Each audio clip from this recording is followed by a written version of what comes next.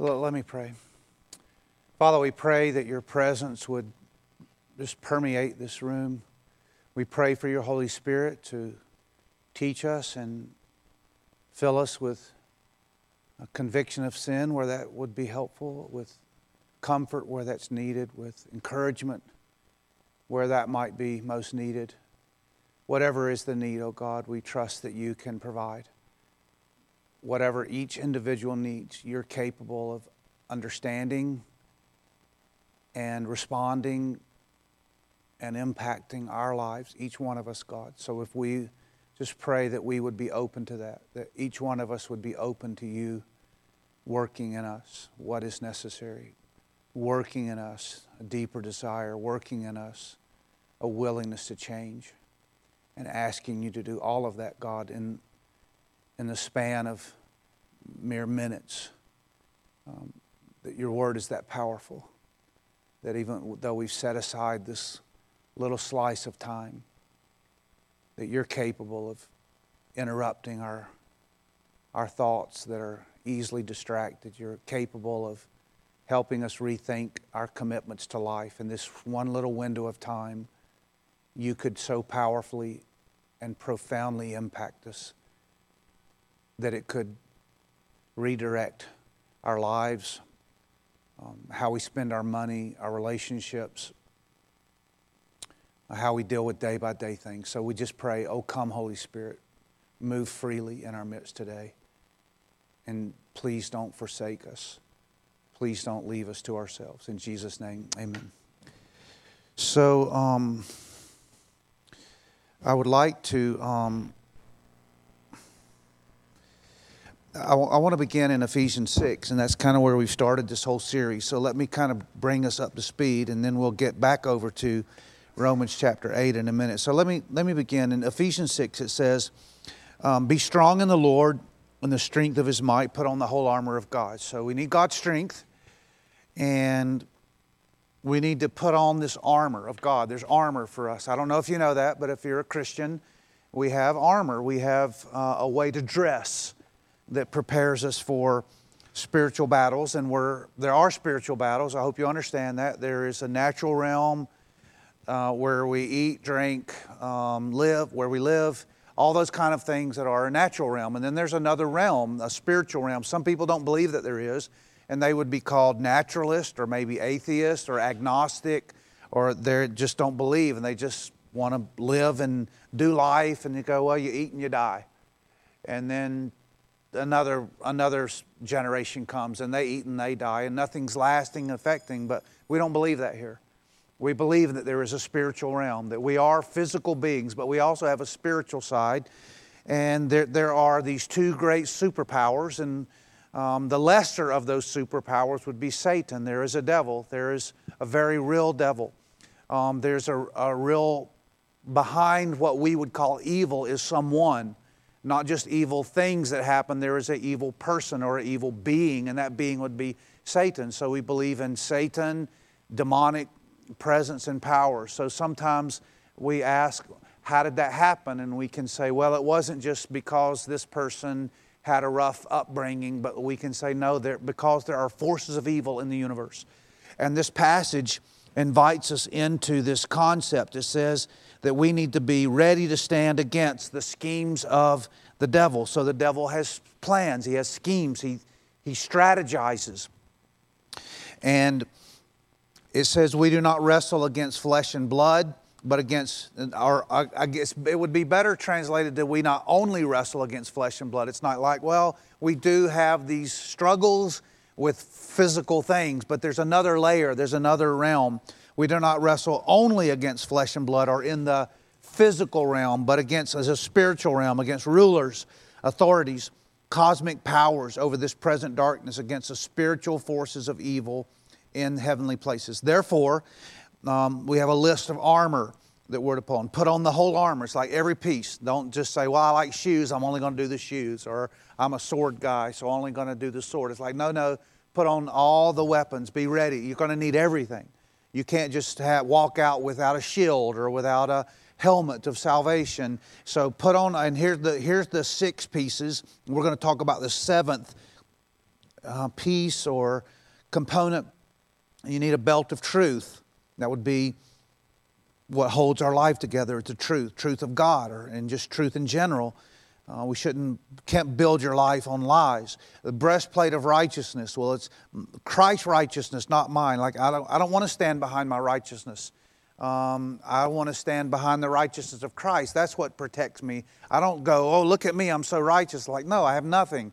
I'm not righteous. I'm actually unrighteous. But I've found this righteousness, and I'm going to stand behind the righteousness of Christ. See, like that's what over the breastplate, over my heart. My heart is protected by the righteousness of Jesus. And then I need shoes of readiness, or shoes that I'm ready to go, put on my shoes. What kind of shoes? That are the gospel of peace. Like the gospel is what motivates me and makes me want to go. And it's like energizes me. When I met Christ, suddenly I wanted to go forward in His name and share the gospel. That's like the call, the summons to evangelism. That's why we're still here as believers, and God doesn't just airlift us onto heaven. And then there's this shield of faith. It's my faith. It's like faith helps me understand reality. I have faith. I trust in God. I believe in God, and it's my faith in God that changes the way I go about my life. And when I have these things attacking me, it's what do I stand upon? It's certainly the righteousness of Christ, but it's faith.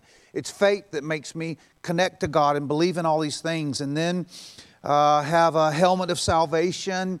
I need salvation. Salvation protects me, but also salvation, the helmet is significant because it's where we think. It's our mind.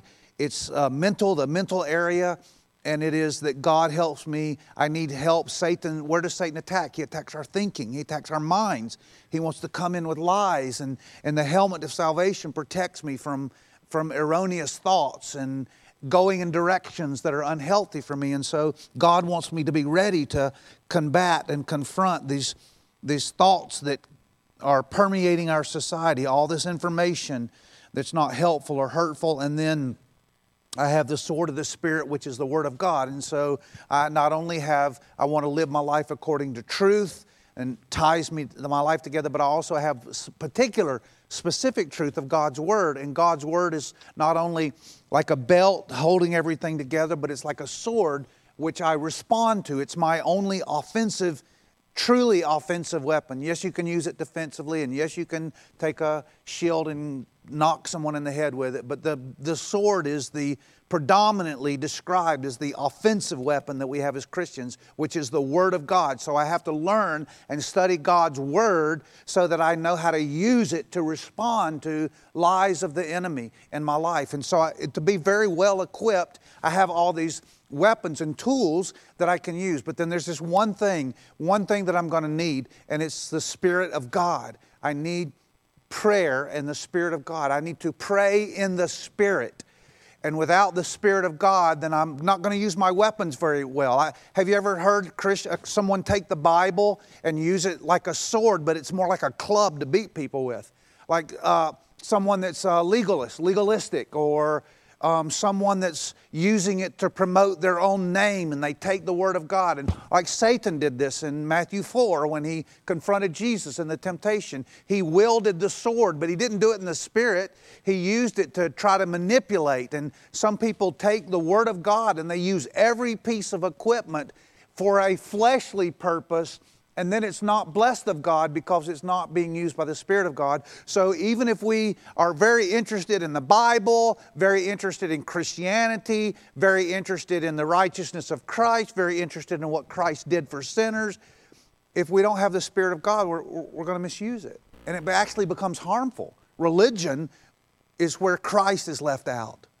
You have all the stuff, Christ is left out. And it's very dangerous. Religion sends people to hell. But Christ, with the Holy Spirit, changes and makes you understand that the purpose and intention of God is not to make you religious. It's to save you and to make you new and to make you right with God. Okay, so now I want to talk about praying in the Spirit and what really is it. In verse 18, pray. All this equipment, then he finishes 1 through 6. And now he says, pray at all times in the Spirit. Well, he says to pray, which is to commune with God. Some people say praying is talking to God or talking with God. Prayer is when our spirit talks to God, who is the Spirit. And it involves speaking and listening. It's communication, real communication with God. That's what prayer is. But he doesn't just say pray because every religion says that they're praying. But it says to pray at all times in the Spirit. So there's a certain kind of prayer. It's praying in the Spirit. Quite honestly, praying in the Spirit is the only time you actually are praying. Praying in the Spirit. You have to have the Holy Spirit to pray. And I want to remind you that step one of praying in the Spirit is regeneration. In John 3:3, Jesus said, you must be born again. Unless you are born again, you cannot see the kingdom of God. You cannot experience it. You cannot be in the kingdom. So to pray in the Spirit, you have to have the Spirit. So that just means that a non-Christian is not capable of praying. And so if you're here today and you're not a Christian yet, maybe that explains your frustration with prayer. Maybe that explains your frustration with God. It's like you're trying to do the Christian thing without Christ. And the most miserable thing is for someone to try to live the Christian life without Christ. It's like, I want to keep the rules. I want to be a good person. I want to find one of those good girls to marry. I want to find a nice guy to marry. I want to find someone that's got good morals. And so I just looking for someone who's highly religious or maybe even mildly religious, but they're a good person, but they don't have Jesus. And that's not a Christian. A Christian is someone who has Christ and they have the Holy Spirit and they're born again. So praying in the Spirit, last week when I described it, I used the one phrase over and over again. Praying in the Spirit is when my will aligns with God's. It's alignment. It's when I give up my will and I lay down what I want and I come into the presence of God until we align. And it takes time because we're a drive-by society and we're like going, I want to fling my prayers at God and pick up my answer by the time I get to the window, drive-by window for Jesus. I make my request at the speaker, and by the time I get to the drive-by, I want my answer in a bag with salt and pepper and a drink to go. It's all about me. And that's how people approach prayer. No wonder that doesn't work. No wonder that's not what God's idea of prayer is. Come and sit a while with me. Let's talk. Let's have real communion. And so I want to give several different scriptures that illustrate this. In Psalm 51. I love Psalm 51 because I'm a sinner. And Psalm 51 is about a sinner named David who sinned so big and so bad that you even wonder if he was a Christian. Like, is David even a Christian? He murdered a guy. And he committed adultery. He fornicated right there in the palace.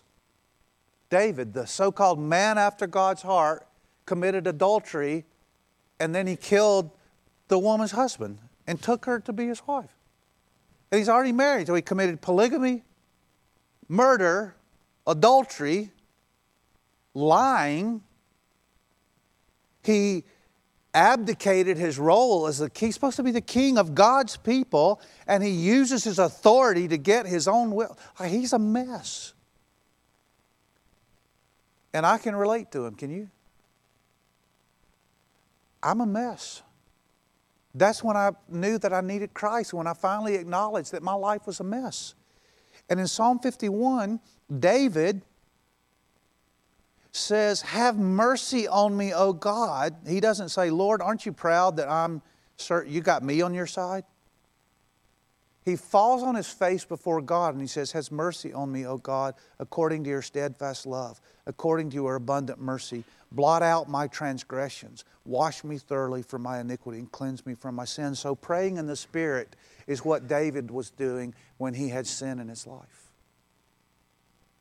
Praying in the Spirit is getting on your face before God, and whatever is going on in your life, you just lay bare before God. And at this particular point, it's this beautiful psalm. He says, "I know my transgressions, and my sin is ever before me. Against you and you only have I sinned and done what is evil." And then he drops down to verse 10. It says, "Create in me a clean heart, O God, and renew a right spirit within me." Verse 12, "Restore to me the joy of salvation, and uphold me with a willing spirit. Cast me not away from your presence. Take not your Holy Spirit." So praying in the Spirit means that you have a hunger for God, and you're really bothered until things are set right. And so if you want to pray in the Spirit, you need to have a heart that wants to be right with God. Praying in the Spirit enters into the presence of God, and you just ask God, "Lord God, I need you here. I need you now." And that's the first one. That's one example of David with his sin praying in the Spirit. David was praying in the Spirit in Psalm 51. There's another passage where the Bible's full of people praying in the Spirit. In Judges chapter 16, you remember that guy named Samson? Long-haired muscle man? Well, remember he sinned against God and he ended up in a mess and a trouble, and he got his eyes burnt out and his hair cut off, and he was put in prison. Samson was one of the judges of Israel. And the interesting thing about the book of Judges is it repeatedly makes a phrase more than any other book of the Bible. It talks about certain people being filled with the Spirit of God. Like the Spirit of God came upon Samson and other judges of Israel in order to carry out the will of God. The reason the Spirit came upon them was to carry out their mission, an extraordinary mission given in them by God to further the work of God. Like the nation was in trouble and God would raise up something and the Spirit of God would come upon him with power. And so Samson was one of those. But he misused that power for his own glory. But at the end of his life, he was put in prison, and then they brought him out in front of the whole Philistine nation, and there was this big temple of the Philistines, and there were 3,000 people up above the temple upstairs and celebrating. They had just finished mocking God, and they brought Samson out for the very purpose to mock God and to mock Samson's God and to declare their victory over God. And so Samson's heart is just breaking. He said, "Oh God, I'm so sorry that I sinned against you. I'm so sorry that I used the strength that you gave me. I misused it. I misused my position and calling." And he's brokenhearted, and they parade him out and make fun of him, and then they tuck him away, and he's tied up.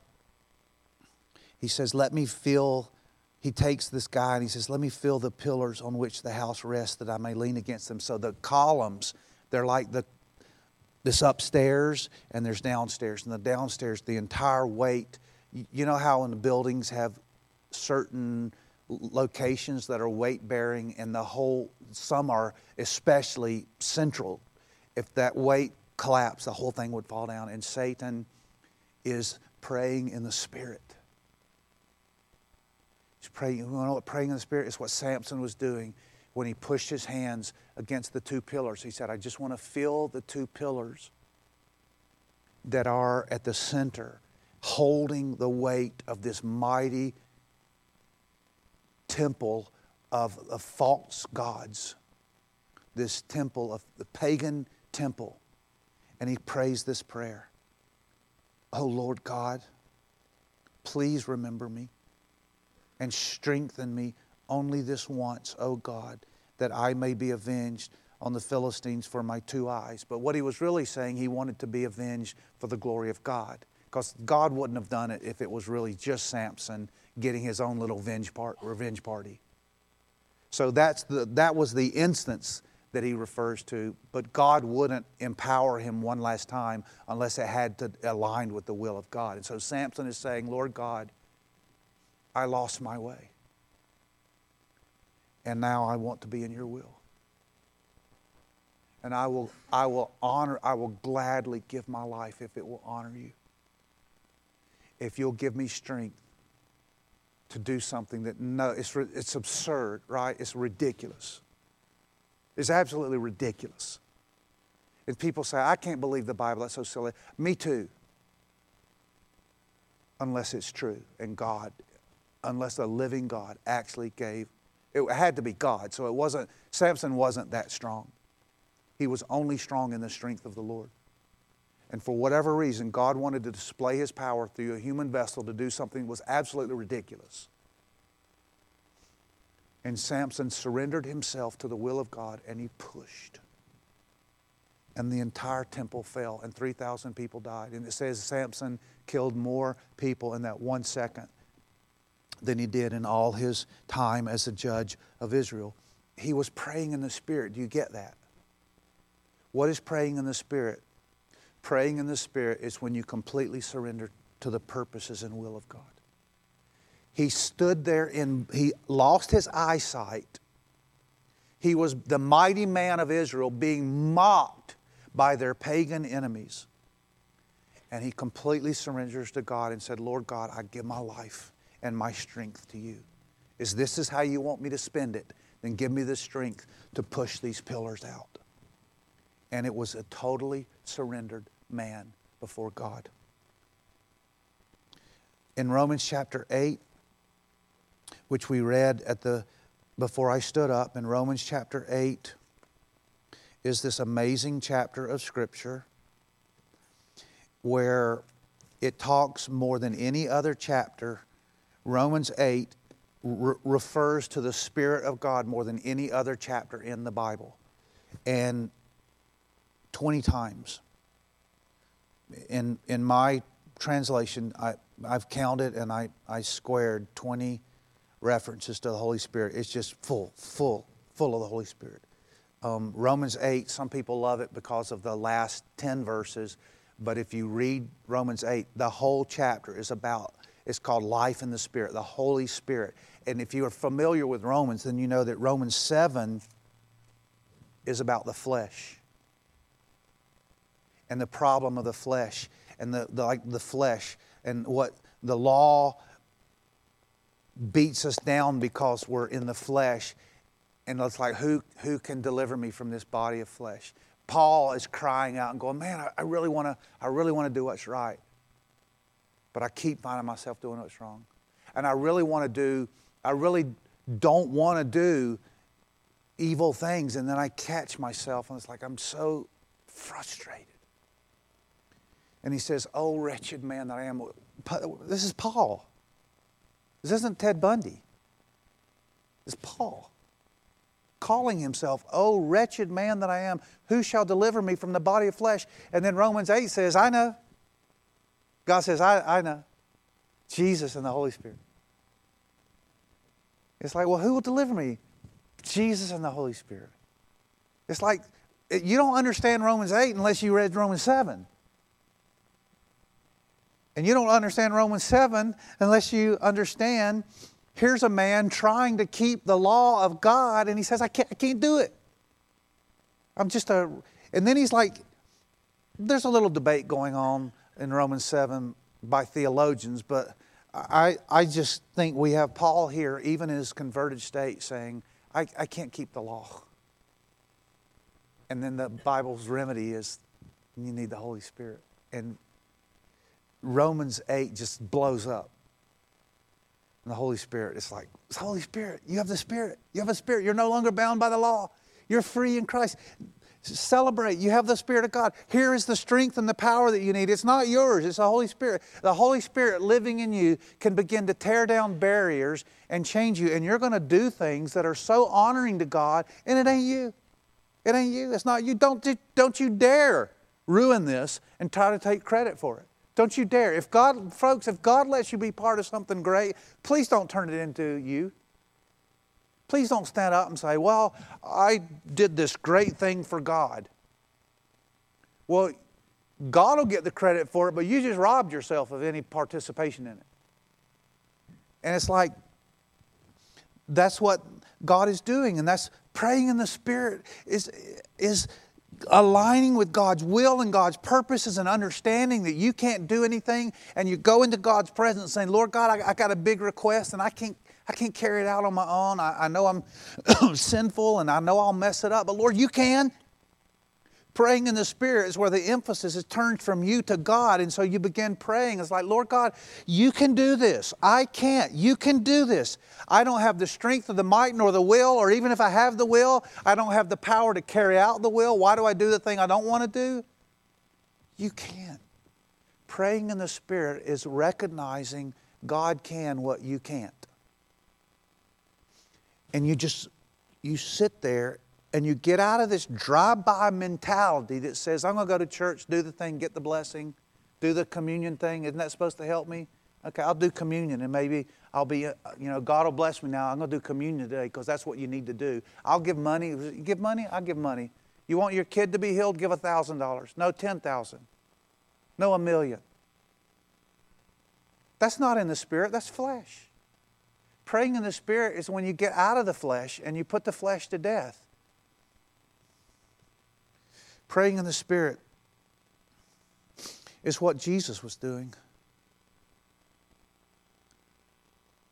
Praying in the Spirit is what Jesus was doing when He was getting ready to go to the cross.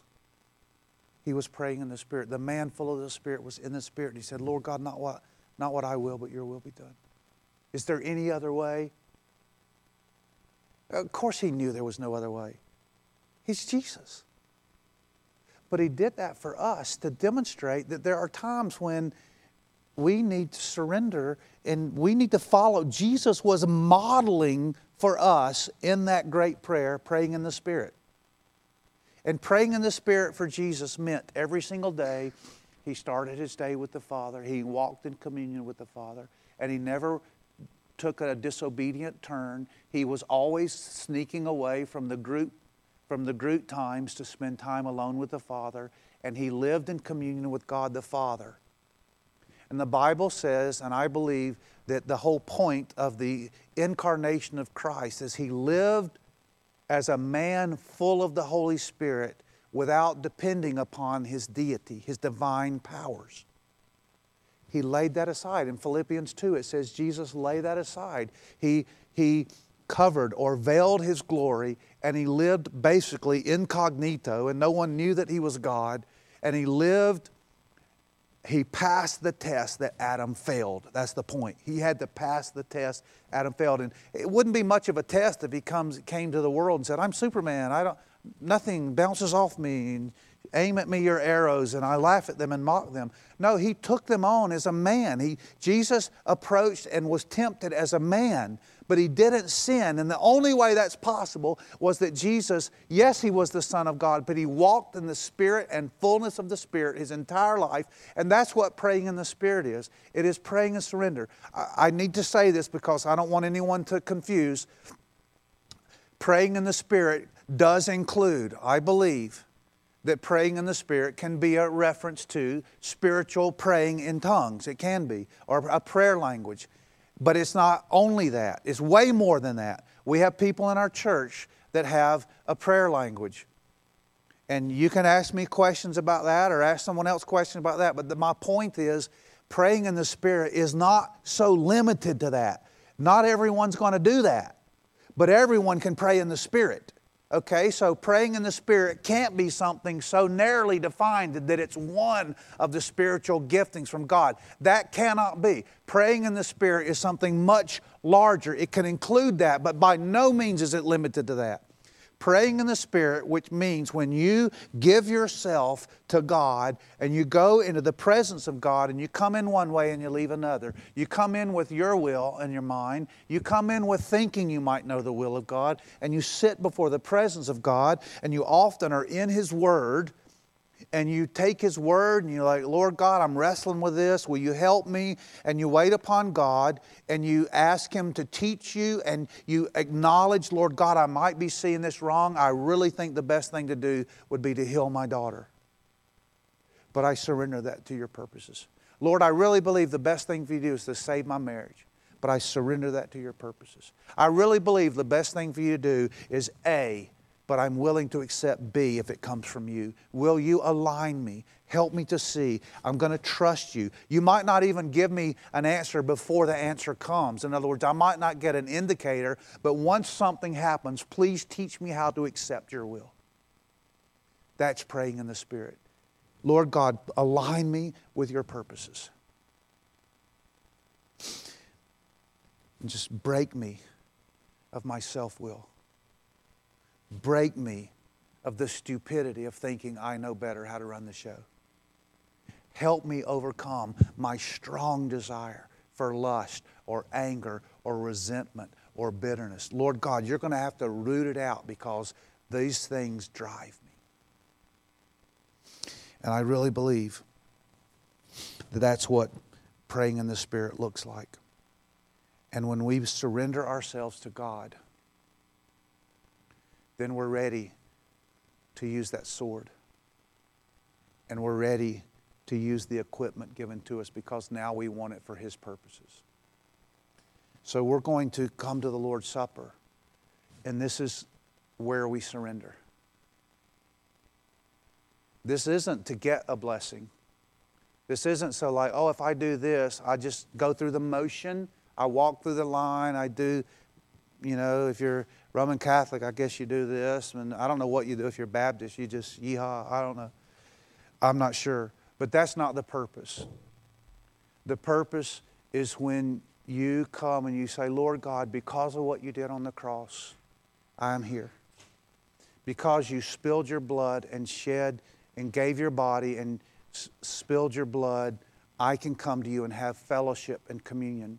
The pathway of communion with Christ, to God is through what Christ did for us on the cross, and this is a remembrance of what Christ did. So the first thing you can say if you've never received Christ, then this is a visible illustration that Christ gave His body and bled out for us on the cross. That's what these two elements are. It's a declaration of the gospel. Here's what Jesus did for you. And if you have never received Christ, then I'm inviting you to do that. I'm inviting you to eat and drink of Jesus in your heart right now, to say, Jesus is what I need in my life. I take Jesus, and it's taking Jesus. Will you do that today? If you're not a Christian, that would be your first step. And if you are a Christian, then what you need to say, Lord God, is there anything going on in my life right now that you and I need to talk about and get out? And that's when He says, in order to have ongoing fellowship, we need to get rid of a few things. And you would just simply ask and grant Jesus openness to your heart and say, Lord God, if there's anything in there, I just need you to get it out. Deal with it. Put your finger on it. God, show me. Am I eaten up with bitterness, anger, resentment? Is my addiction to porn just ruining my life? Is it something I just won't let go of? Or I'm angry at you, God, because of this situation in my life? This is the time. And let's talk, and we're going to get that out. And we're going to do it on the sheer basis of the power of the resurrection of Jesus, that the power that raised Jesus from the dead can deal with whatever's in your heart. Okay? So we're going to pray. And then we're going to have a song, and during that song, I would like you just to begin coming forward when you're ready.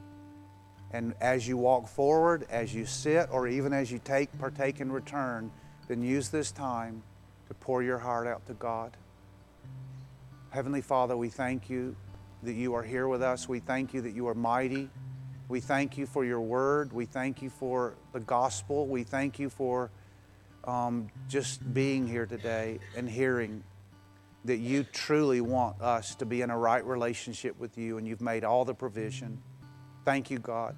Lord God, I pray for anyone here today that would like to come to you in faith. I pray that anyone here that wants to have Christ in their life, that they would just simply pray, Lord God, please come into my life.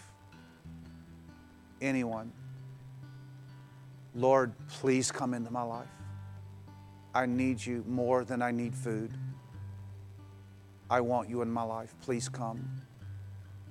And if you're here today and you need to reconnect with God or renew your relationship to God, and you've been struggling or